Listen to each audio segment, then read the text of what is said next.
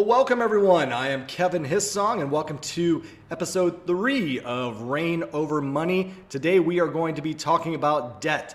Is there such a thing as good debt anymore? We'll get into what I mean by that in just a minute. As I talked about last time, we've kind of got this diagram or diamond that we're building through here to help us reign over our money, breaking things down into different segments. So I'll show you real quick where we are on that diagram. We're entering into part 2 of this. And you can see debt management now, the next triangle stepping stone for this. Again, if you're listening on the podcast, I will have this out on the website under the tools area as well, so you can see where we're moving towards now. So what do I mean by good debt? Well, when I was growing up, I was always told that about the only good debt there was a mortgage. And I guess why is that? Well, for one reason, primarily assets that grow more than you're paying in terms of the interest rate would be considered good debt. That being said, I'm a pretty firm believer that the housing market and home prices continue to go up over time. Now, obviously, you've got some very hot markets that fluctuate quite a bit. But, you know, in the Midwest, things like that where we live, it's a pretty steady low rise, slow and low, I guess you could say, which isn't a bad thing. So with that being said, you know, if you got into interest rates anywhere around 5, 4, 3, and even down, we got lucky enough to get 2% a couple years ago when we refinanced, you know, the home's probably going to appreciate more than that 2, 3, or 4%. A little different story right now with how markets are, and we'll get to that in a second. But again, that being said, that's what we mean by good debt.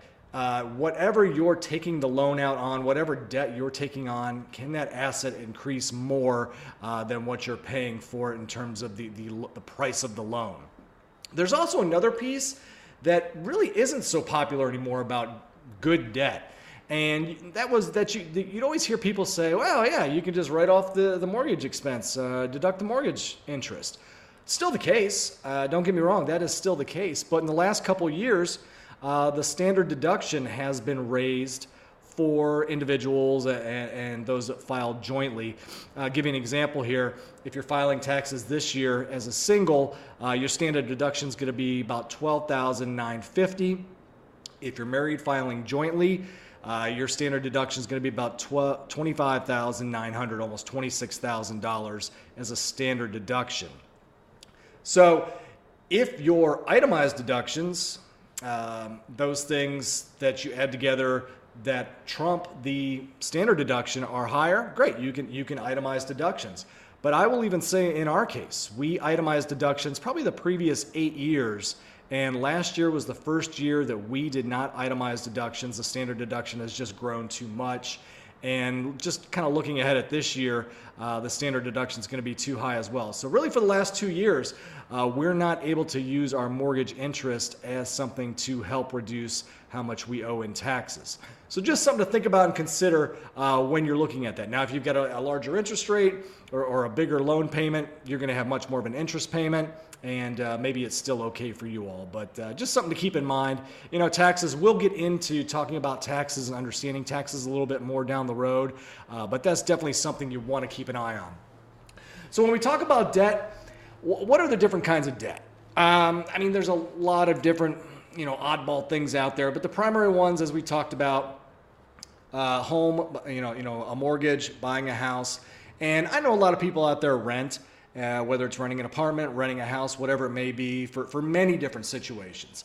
And I understand that, and you know, everyone's going to do what they're going to do. But this is primarily focused on for those that are owning or looking to own a home in terms of the mortgage that you're going to owe on your primary house. And again, I'm talking about primary house. Again, I'm not a real estate mogul. I don't have multiple houses that I rent out or anything like that. So, you know, as most people, we're just talking about our primary place we live, primary residence.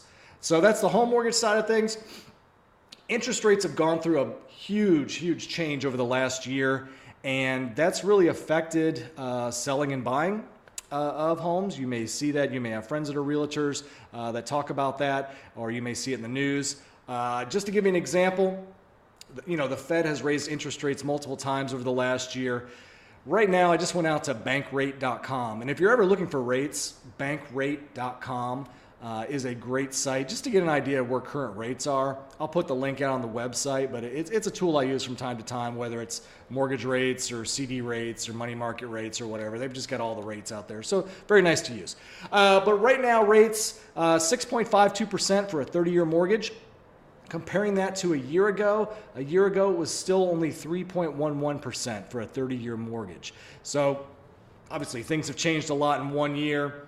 I think they'll probably stay that way for a little while, if not a little longer than that, before they start to come back down. We may even see it go a little bit higher. But again, it just goes to show how much things have changed just in a year. And that timing of when you're purchasing or looking to buy or sell a house could have had a big effect on some of your decisions. And speaking of that, there's also some other numbers. I'm getting a little off track here, but there's a couple other numbers you should know, or at least keep an eye on from time to time if you're going to reign over your money and just be money wise in general about things, because you'll hear this stuff on the news, see it in the paper, whatever. If people still read the paper, I don't even know if people still read the paper. But one thing, as I mentioned, is the 30-year. Another thing, you should have an idea what the S&P 500 is doing. And you may say, well, what about the Dow and what about the NASDAQ? Yeah, you can follow that stuff as well. The Dow to me is just 30 stocks. It's kind of an old school, older generation way to track things. But I'd rather look at the 500 largest stocks and see how they're doing as an aggregate. So S&P just checked, year to date, just a few days in, 2.59%. If you go back over a year, it's lost almost 16%. So again, some big changes there as well.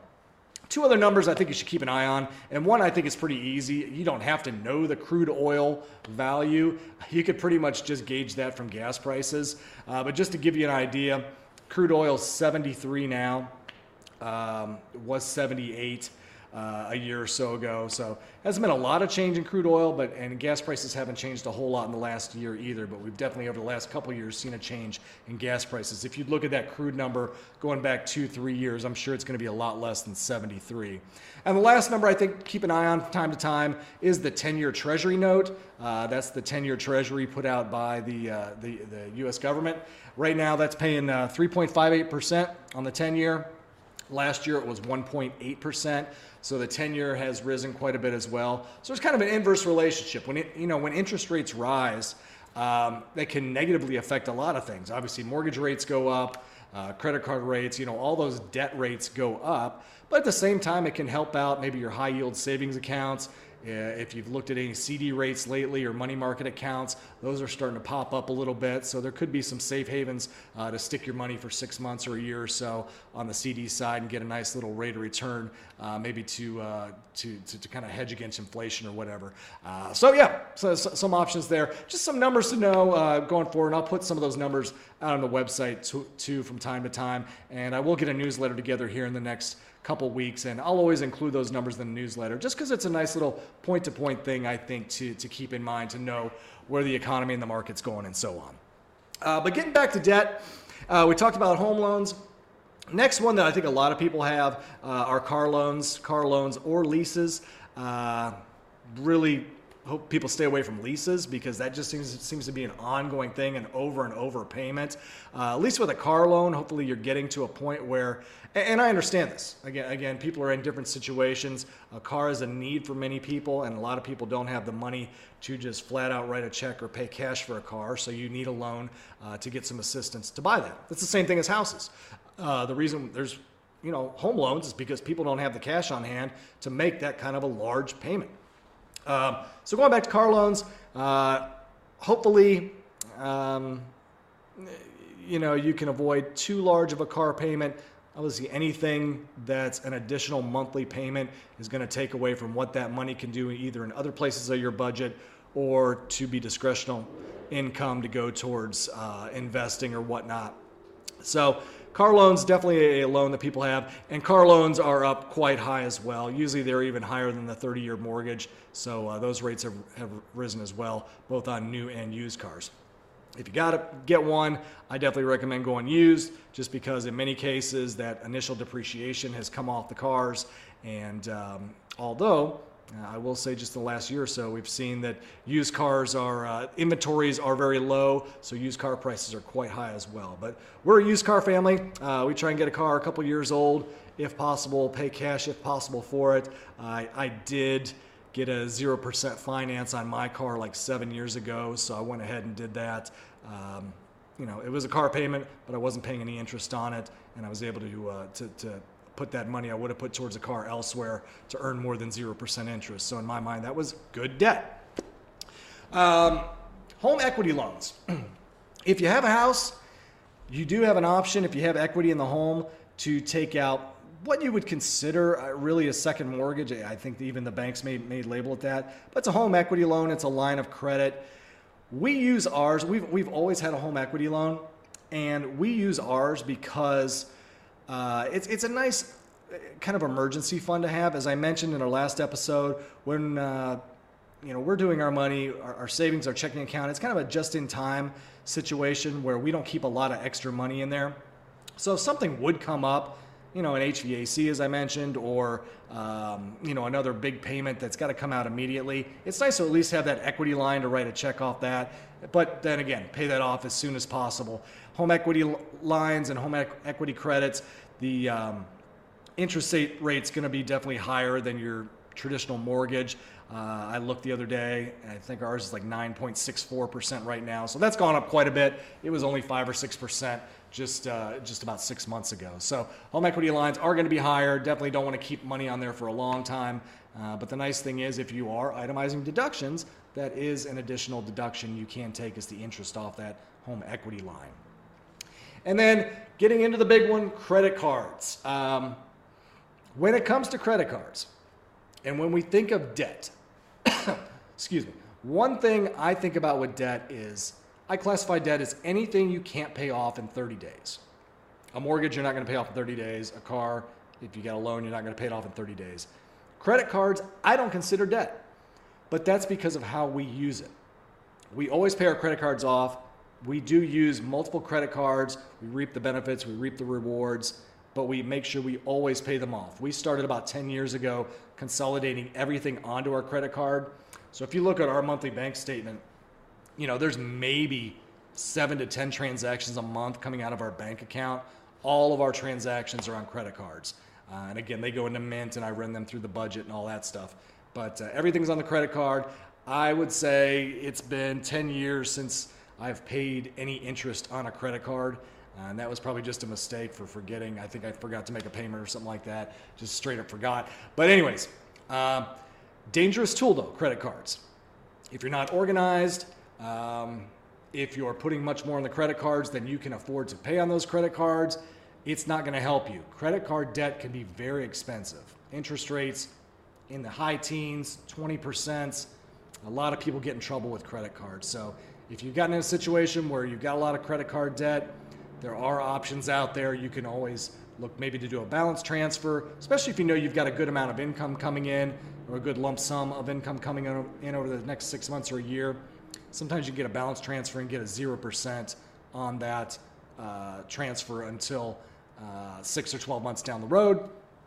Allow you to pay that off and not get that 18-20% rolling interest rate that's only adding to your credit card debt. A lot of people just get in a vicious circle and cycle with that they can't get out of. So just be careful with credit cards. We're going to talk more specifically on credit cards, how we use them. I like the system we use with them, and I think we use them to benefit us much more than the credit card companies, and we'll get into that. Because I think it's a very cool way to creatively finance some things, if you will. And then the last is personal loans. I mean, there's a lot of other different options out there, but personal loans, these check cashing places and payday loans and things like that, all I can say from that is please stay away from those. Huge interest rates, lots of odd terms you have to be very careful about. So just stay away from those at all costs if you can. And as I mentioned, why do we have debt? We have debt to pay for things, a need specifically that's too expensive to pay with cash. How can debt be bad? I talked about credit cards. You can get in over your head with those credit cards, and it just becomes that vicious cycle. But I think the biggest thing is they take up valuable space in your budget. anything, if you can buy a used car for $10,000 less than a new car, that extra $10,000 can go towards other things. It can go towards your budget. To not have a car payment on your budget is huge. Even to not have a home payment on your budget is a huge thing. I could tell you firsthand from looking at my mom. My mom and dad's house was paid off when they retired. I mentioned he passed away early, but for my mom to be widowed and not have that house payment, living off only Social Security and maybe a little bit of a required minimum distribution from her account, it makes a huge difference. And that's our goal. From our family standpoint, whenever we retire, and by retirement, in my mind, what I mean is when we start taking more money from our bank accounts and retirement accounts than we have coming in income from any other sources. When we get to retirement, my goal is to have the house paid off. I do not want a house payment in retirement. And I really think it's something everyone should shoot for. I think it's a great goal to have out there and something that you can strive for just a little bit at a time, keep hacking away at it, and take the opportunity, as we've done, especially with mortgages, and I'm so focused on mortgages because they are the biggest chunk of debt for most people, is to look, especially when rates come down, at refinancing. I think a lot of people missed an opportunity when rates were so low over the last few years. But I will tell you, we've been in this house 5 years and refinanced 2 different times. Started about 4.5%, took it down to 3.75%. But not only did we take it down to 3.75%, I took it from a 30-year mortgage to a 20-year mortgage. And then just, I think about a year and a half ago, took it down again to a 2% interest rate and only a 15-year mortgage. So not only are we reducing the amount of money we're paying in interest over the time of the loan, but we're also reducing how long we have to pay on it. So if you take the numbers out, 15 years, I hope to retire in less than 15 years, but at least that lump sum payment at the end may not be as much as it would have been over a 30-year loan or whatnot. So those are some things to keep in mind as maybe rates start to drop and we start to see some momentum that way. We'll talk a little bit more about that because there are some things to think about, but refinancing is a great way to reign over your money and a great tool to use going forward as interest rates hopefully come down someday. So, in closing, I just wanted to hit on those topics. Debt management it's next to being budget and organization. That's why it's on the next line. It is hugely important, as I say. And I don't know, hugely important. I like saying that word, but that's the word I use because it is hugely important. So, in closing, hope you enjoyed the episode. I think I've hit my time. If you like things, give me a thumbs up, subscribe. You'll get updated when there's new episodes out there. I may even try to get a second episode out this week, depending on how quick I can get this one up and running. So we maybe get a twofer this week. Because I do want to I want to go back to the budgets and organization, dive into the budget a little bit more, and give you some actionable things that you can walk out your door, maybe it's the grocery store or whatever, and start saving on immediately, because there's things out there that I think everyone can use, and we'll touch on that with the next episode. But subscribe, visit the website for tools, and I'll have links to the different numbers that I talked about, the 30-year, the S&P, the 10-year Treasury, just so you can keep an eye on those. Once I get the newsletter up, give a subscribe, and visit us on Instagram, Twitter, and if you're looking for the podcast, it should be out and available on any of the different podcast applications that you use out there, Spotify, iHeartRadio, Apple, whatever it may be. It should be out there across the board. So thanks again for joining. Have a great rest of the week. Again, my name is Kevin Hissong with Reign Over Money, and we'll talk to you next time. Have a good day.